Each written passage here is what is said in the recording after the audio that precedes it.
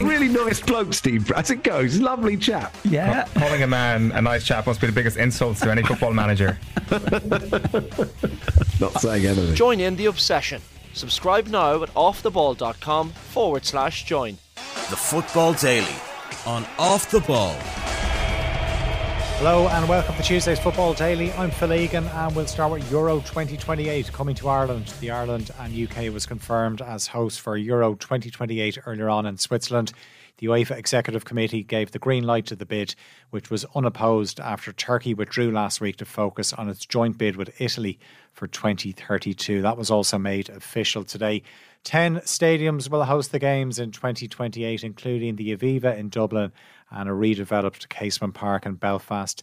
Dublin will host 6 games, 4 group games, a last 16 tie and a quarter-final. Hampden Park in Glasgow and the Principality Stadium in Cardiff are included in the submission as well. The 6 in England are Wembley, which will host the final, the Tottenham Hotspur Stadium, the Etihad in Manchester, St James's Park, Villa Park and Everton's new home at Bramley Moor Dock. UEFA's preferred approach is that all 5 nations will have to qualify, with 2 host nation places kept in reserve for any that fail to make it. However, if more than 2 do not qualify by right, then only the best 2 to miss out will be given host nation places. The FAI believes Irish football will benefit from a €6.2 million legacy fund.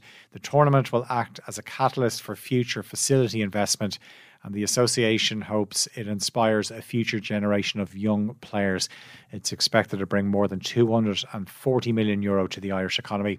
Here's what FAI Chief Executive Jonathan Hill had to say in Neon earlier on. We're very pleased. We've worked really hard over the last 3 years in relation to putting the bid together. So for all of that hard work to be recognised is very pleasing. So we'll take today and we'll enjoy it.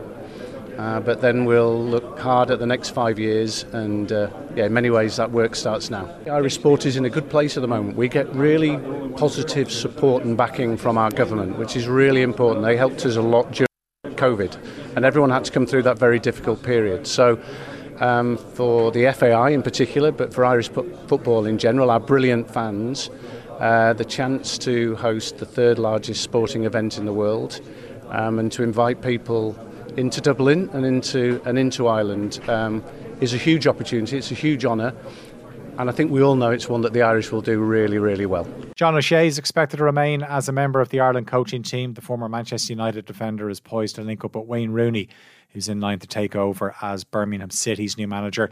It's expected O'Shea will combine his roles with Birmingham and Ireland if he does get appointed to Wayne Rooney's staff. The Ireland squad have been training today ahead of Friday night's European qualifier against Greece in Dublin. Everyone trained with Stephen Kenny's squad. Meanwhile, Birmingham Chief Executive Gary Cook has written a letter to fans to say John Eustace, a former Ireland assistant who was sacked by Birmingham yesterday, it was to do with a misalignment between the manager and the club's bosses. Former Chelsea forward Eden Hazard's retired from football at the age of 32. The Belgian's been without a club since he left Real Madrid at the end of last season. He had already retired from international football last December after being part of the squad which was knocked out of the World Cup during the group stage in Qatar. Hazard won league titles in France, England and Spain. He started with French club Lille. He scored 50 goals in 149 appearances and won a domestic double with them in the 2010-11 season. He then moved to Chelsea in the summer of 2012 and went on to become a club legend. He won the PFA Player of the Year in the 2014-15 season. That was one of the seasons that he won a Premier League title. Hazard scored 110 goals across 352 appearances for Chelsea, including the winner in the 2019 Europa League final against Arsenal. That was his last appearance for the club. He won 2 Premier League titles. The last was in 2017. Since then, it's been domination from Manchester City under Pep Guardiola. City have won 5 league titles in 6 seasons, including 3 in a row.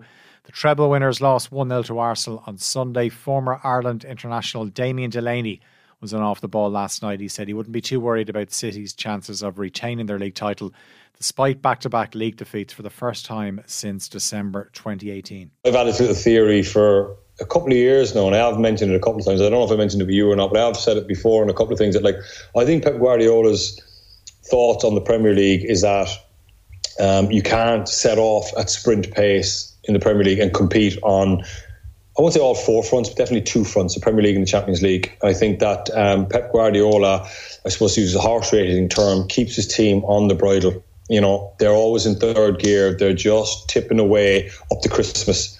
And then at Christmas, he unfolds whatever tactical issue or new thing that he has, i.e. John Stones stepping into midfield, and really lets him go then. But I think that if Pep Guardiola set off at the pace he wanted to set off at and rolled out all his toys, they could be 10 points clear at Christmas and they might get over the line in the Premier League. But I think players would be mentally fatigued.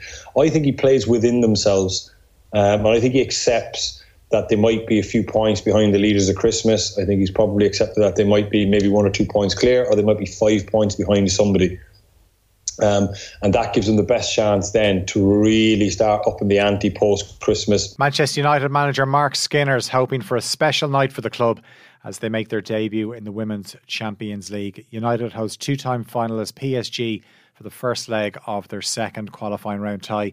The winner will go into the group stage, and Skinner believes that's where a club like United belongs. I'm not under no illusion how difficult this is, but there's something about Manchester United in European nights, and I want to make sure that we can give everything to try and be in there, because that would be a real special moment. Mary Earps will be in goal for United, and the England international has thanked everyone for their incredible support after Nike's replica jersey for the England goalkeeper sold out within hours of its release yesterday. The company faced widespread criticism for not previously selling the popular Women's World Cup finalist jersey. The England men's goalkeeper jersey was always available to buy on their website. Drogheda's appeal over a one-match travel ban following recent crowd trouble has been rejected. Drogheda's 3-1 derby defeat to Dundalk at Oriel Park recently was marred by disturbances in the stand, which included a match official being struck by a pyrotechnic.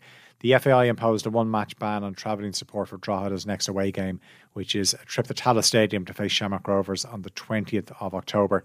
The club appealed the decision, but the ban has been upheld. Palestine's men's football team has withdrawn from a tournament in Malaysia because of ongoing fighting between Israel and the militant group Hamas.